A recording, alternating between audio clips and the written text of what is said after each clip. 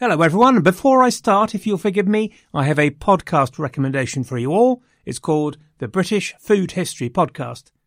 I recommend it to you on the rigorous selection process that I really like it, and maybe you will too. Also, it's a great and rich subject. Most of all, though, I really like the host, who is Dr. Neil Buttery, and he really knows what he's talking about. He's an author, a PhD in the subject. He's got a really good blog as well, actually. But the main thing is he's an absolute and total enthusiast, and that to me is the heart of independent podcasting. He's doing it because he loves his subject primarily.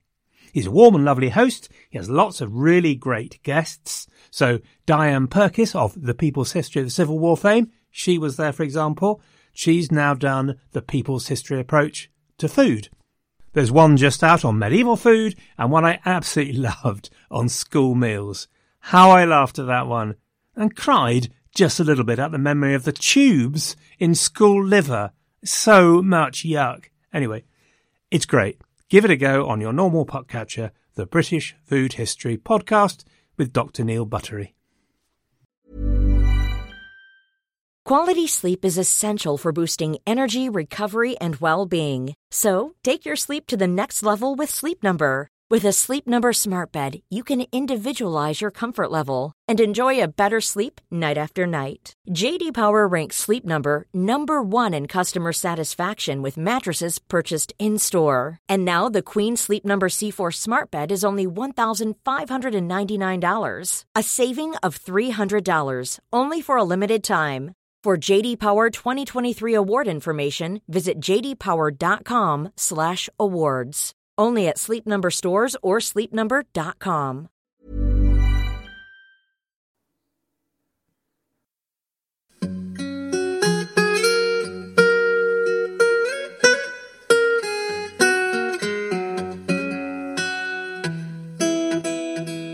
Hello and welcome to the History of England, episode 55, The History of Medieval Europe, part 1.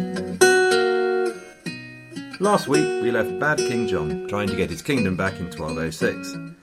So, by all accounts, I should now be charging on with John's domestic politics, the struggle to regain the empire, the struggle with the papacy, even Magna Carta. But in fact, I'm not. What I am in fact going to do is a general survey of the history of Europe up to and during the 12th century. Now, I know what some of you are thinking. Why doesn't this bloke get on with it? First, he uses some feeble excuse to warble on about Outremer. Now it's the absurdly potted history of Europe. I'm going to listen to Ray Harris, he's good, or stick with Mike, he's brilliant. Goodbye, History of England, so long. Well, don't blame me. Blame a listener called Harry who suggested the idea, and various guys on Facebook who thought it was a good idea. Yarno, Chad, Bethany, Ben, Peter, Jennifer and Monarch. Now, I imagine they thought I'd do a quick survey in 10 minutes, but they were wrong. Very wrong, as it turns out. I also apologise to Mark. Mark, we're talking fact explosion time. Anyway, before I start, I should recommend a book, which shall be, appropriately, A History of Medieval Europe from Constantine to St. Louis by R.H.C. Davis. The book originates in the 50s, but has been regularly updated and is still the best. Davis used lots of individuals and lives to make the themes come alive, so although it's a meaty book, it's a compelling read and a great story as much as anything. I should also recommend the most impressive history podcast that I have yet to come across, which is called Europe Since Its Origins by Joseph Hogarty. You can find it on iTunes, or there's a link on thehistoryofengland.com through the Podcasts You Might Like page. It's a stunning piece of work with a superb array of images and maps and quotes to go with it.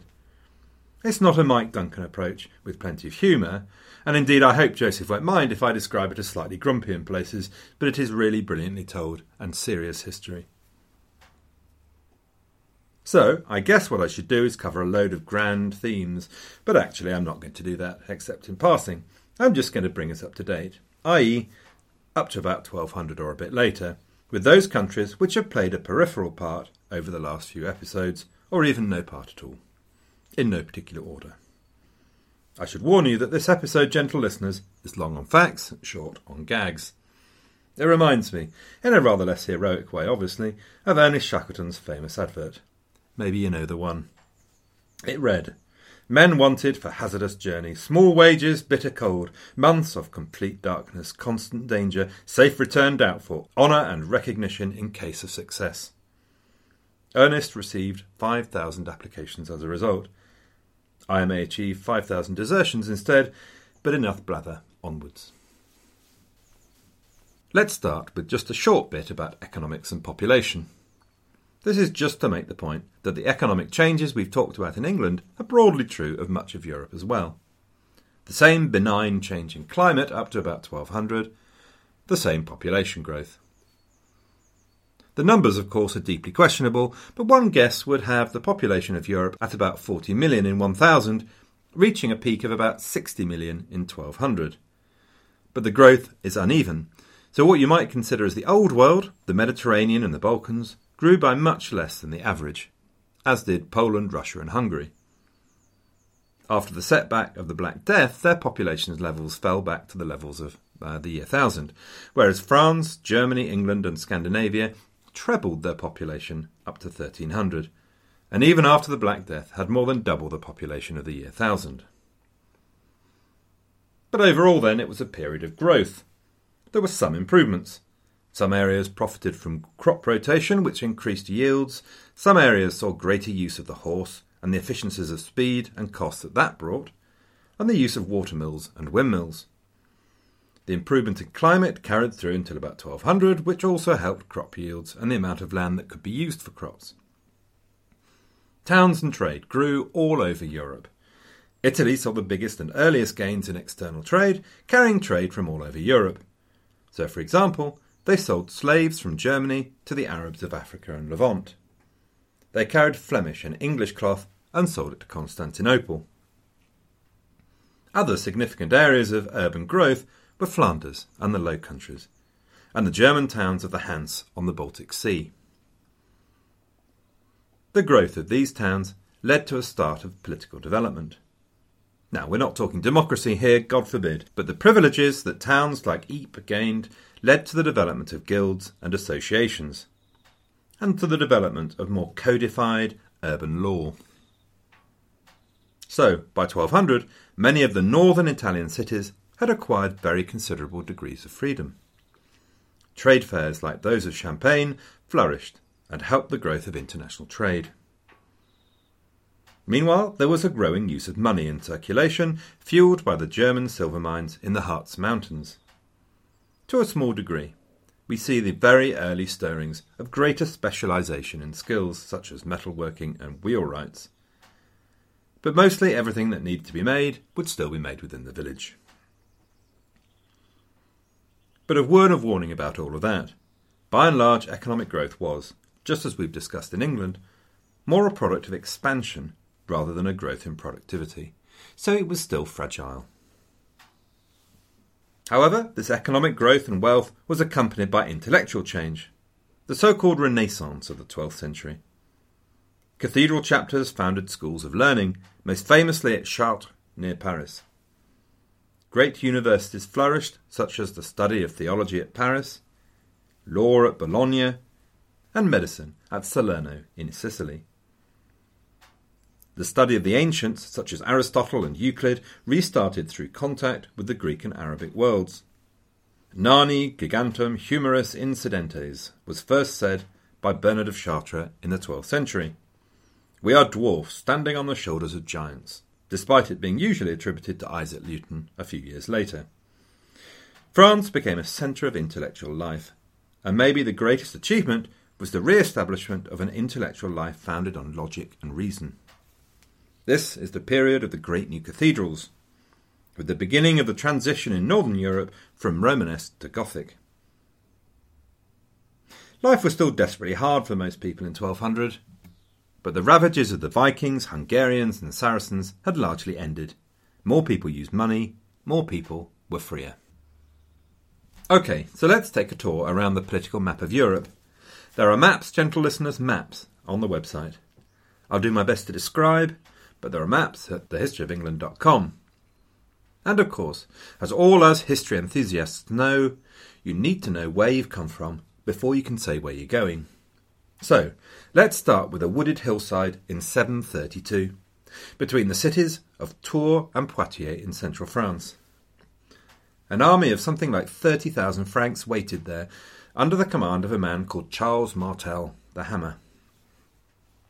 Martel was the effective leader of the Franks, under the nominal kingship of the Merovingian dynasty, the dynasty that had ruled most of modern-day France since the end of the Western Roman Empire. The Franks were a Germanic tribe that had spread across all of France, northern Italy and modern-day Austria. But on that day in 732, they faced an even more successful tribe. After Muhammad's death in 632, his successors and the caliphs of the Umayyad dynasty had taken Islam and the Arabic tribes all the way across the classical world. The Sassanid Empire of Persia had disappeared. The Byzantine Empire, which had stretched from Gibraltar to Egypt, had been confined to just the Balkans and Anatolia. This has got to be one of the most extraordinary successes in history, that had taken a small group of primitive tribes to a massive empire, driven by economic hardship and religious fervour. The forces of Islam had seemed to prove irresistible, and they had a force of something like 80,000 warriors facing the Franks. In the west, the Arabic juggernaut had rolled over almost all of Spain, leaving just a tiny Christian kingdom in the mountainous north and northwest, and they were now in southern France. If Martel lost the battle, there was no other organised force between Islam and a stick of rock in Margate. For 7 days, the two armies eyed each other and tested each other out. The leader of the Muslim force, Abdul Rahman, didn't want to attack the wood, where his superiority in cavalry would be lost. Martel had been preparing for 10 years for this battle. His army was battle-hardened and heavily armed, but he knew it would be suicide to get caught in the open by the larger force. He gambled that Abdul Rahman would need to attack and sack Tours to reward his followers, and to get to Tours he needed to get through the Franks. Eventually Martel won the war of nerves, and Abdul Rahman attacked. The fearsome cavalry launched attack after attack on the Frankish phalanx, but the Christian infantry wouldn't be broken, even when a group broke into one of the squares and attempted to kill Martel. And then a rumour ran round the Muslim army that the Franks were attacking their camp in the rear. This caused panic and concern. Maybe they were worried that the Franks would be stealing their pillows, or that the Germans would be putting towels on their personal deck chairs before they could get back. Or maybe it was the fact that it was full of their treasure from the recent sack of Bordeaux. But they were worried, so numbers of them started to go back and have a look. And indeed, Martel's scouts had launched a raid, though not a big one. But the panic spread through the Muslim army, and it turned into a full retreat. Abdul Rahman was killed, and the Muslim army retreated back over the Pyrenees into Spain. The significance of Charles Martel's victory at Tours is poo-pooed a bit by some modern historians, not given to individual epoch-changing events. But let's not worry about the poo-pooing. Let us in fact poo-poo the poo-pooing. The battle was of extraordinary significance. Who knows, but without it, Christianity might just have been relegated to a footnote of history. But Charles Martel did win. Even before this victory, it had become clear that he, as the mayor of the palace, held the real power rather than the defunct Merovingian king of France. So Julie, his son, Pepin the Short, shunted the last Merovingian king off to a monastery somewhere and became the start of the dynasty that becomes known as the Carolingian dynasty. And to understand European history, you need to know about their most famous son, Charlemagne, Charles the Great. Now, I remember mentioning Charlemagne in the episode about Offa and making a great play about how Offa spoke as an equal with Charlemagne. If you don't know the story of Charlemagne, then you wouldn't know quite how impressive that is, so let me explain.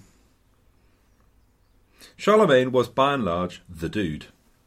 He expanded Pepin's empire into a stonking empire that stretched from the borders of Spain all the way through France, the Low Countries, Germany, and the north and central Italy.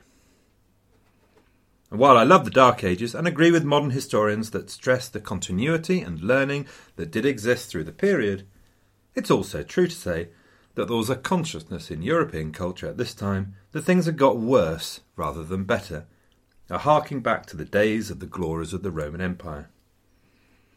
Charlemagne built a vision of how the glories of the Roman Empire could be recreated through a deal between king and pope. The deal was this: Charlemagne would defend the pope, protect him from his enemies and support the spread of Christianity. The pope would lend his spiritual power to Charlemagne in return. He would anoint him emperor of the Romans to show that he was special, appointed by God. I always used to miss the real point of this. You need to think back to the time of Constantine. Charlemagne modelled himself on Constantine with all the supremacy of the emperor over the church that this implies. As far as Charlemagne was concerned, the Pope was very much the junior partner in all this.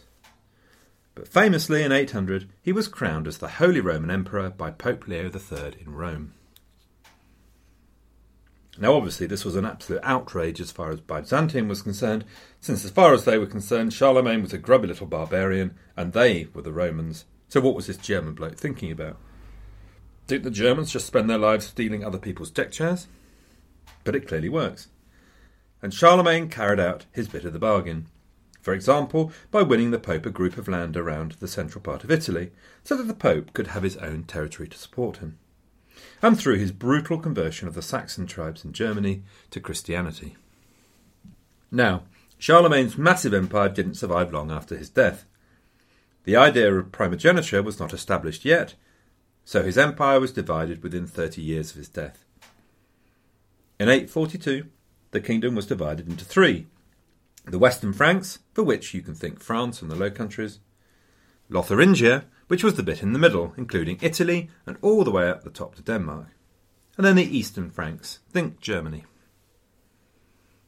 Now, as it happens, Lotharingia doesn't survive and is split up between the two others, though it does leave an impression. Not that us Europeans are an argumentative bunch, of course, but Alsace-Lorraine, for example, on the German-French border, continued to be a bone of contention between France and Germany into the 20th century. So that's a 1200-year argument then. So here's a basic fault line in European history then, the split into France and Germany. At the time, of course, it was just East Franks under a chap called Louis the German, and the West Franks under Charles the Bald.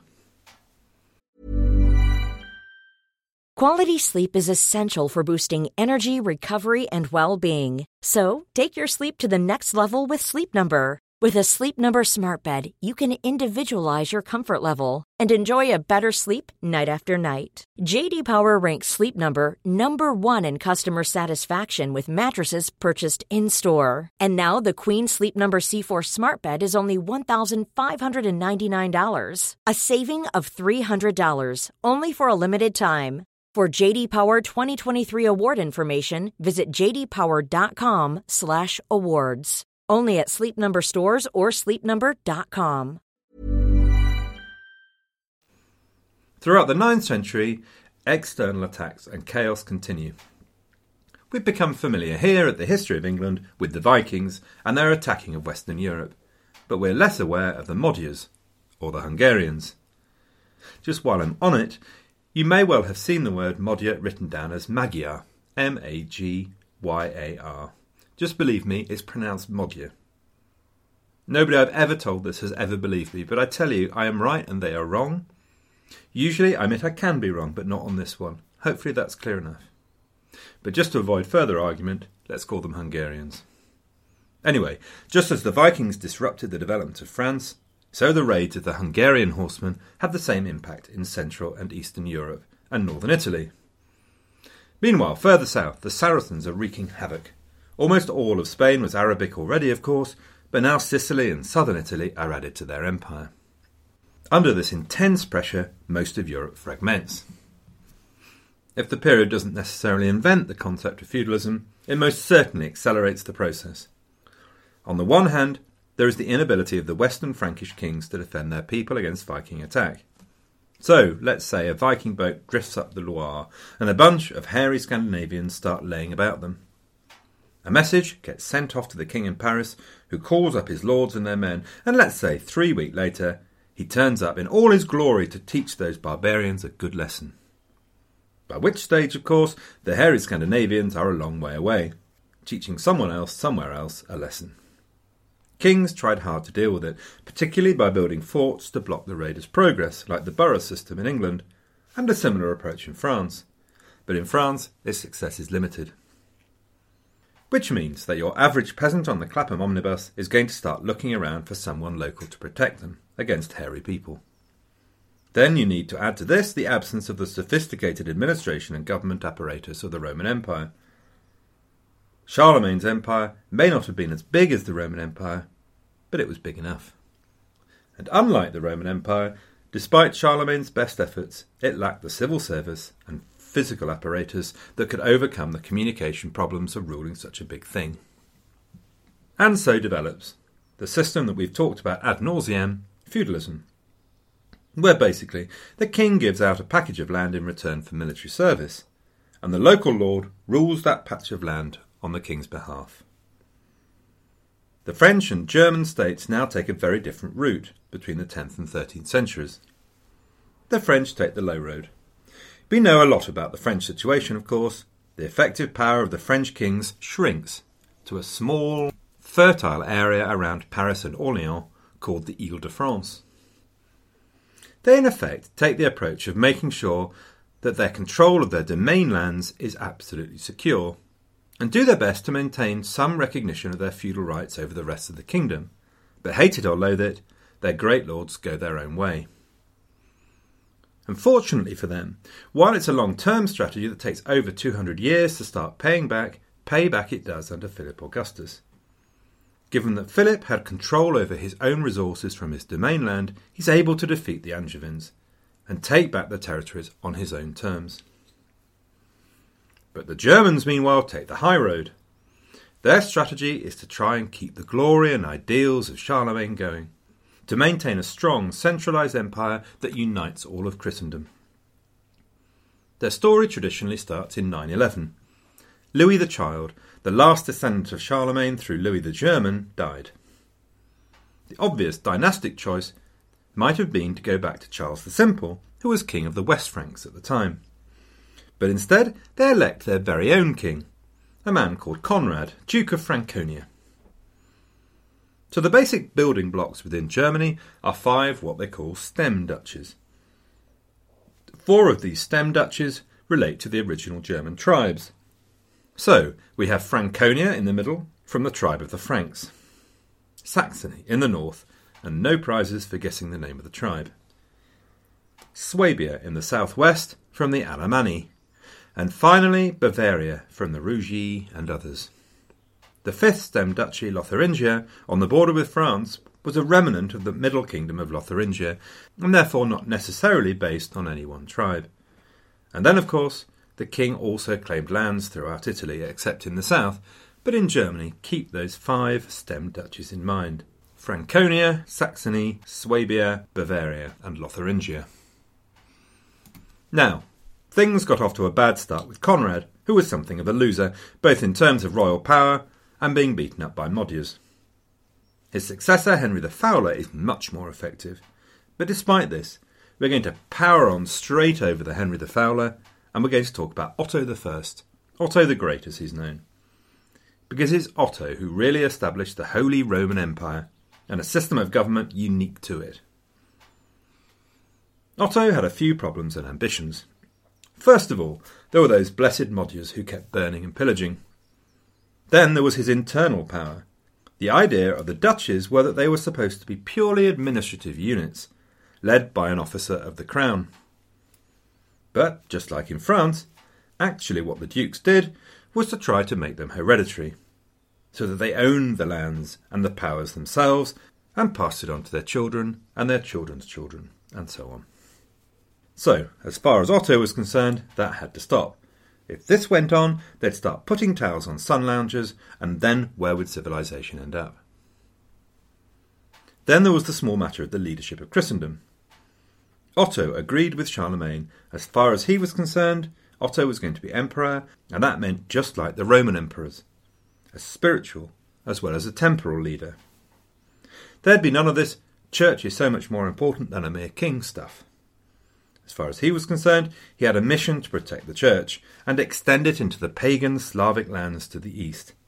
And the Pope was just one of those people who'd help him do it. So in 936, Otto was elected as king of the Eastern Franks. You might want to note that election thing. As you know very well, election is a tradition of Germanic kingship. In England it becomes a formality before the Normans arrive. The Germans were never to shake it off, and it would come back to haunt them. Otto's coronation was attended by all the dukes, who all swore faithfully to do everything that Otto told them to do. As a consequence, Otto spent the next few years trying to get the dukes to do what he told them to do, and to establish the principle that they were officers of the crown, not private going concerns. And in this he was largely successful. He also made members of his own family dukes, on the idea that blood is thicker than water. Since one of these dukes would be known as Henry the Quarrelsome, you can guess the success of that particular idea. Then in 955, Otto met the Magyars in battle at Lechfeld and won a crushing victory. Lechfeld had two consequences. It quelled the final rebellions against his authority, and it ended the Hungarian threat. Otto then came up with a different approach to solving his problem of how to keep permanent control, and how to stop the forces that led to the splitting up into little pieces. His answer, the Ottonian system, is spectacularly medieval. The idea was that Otto would rule his kingdom through the clergy.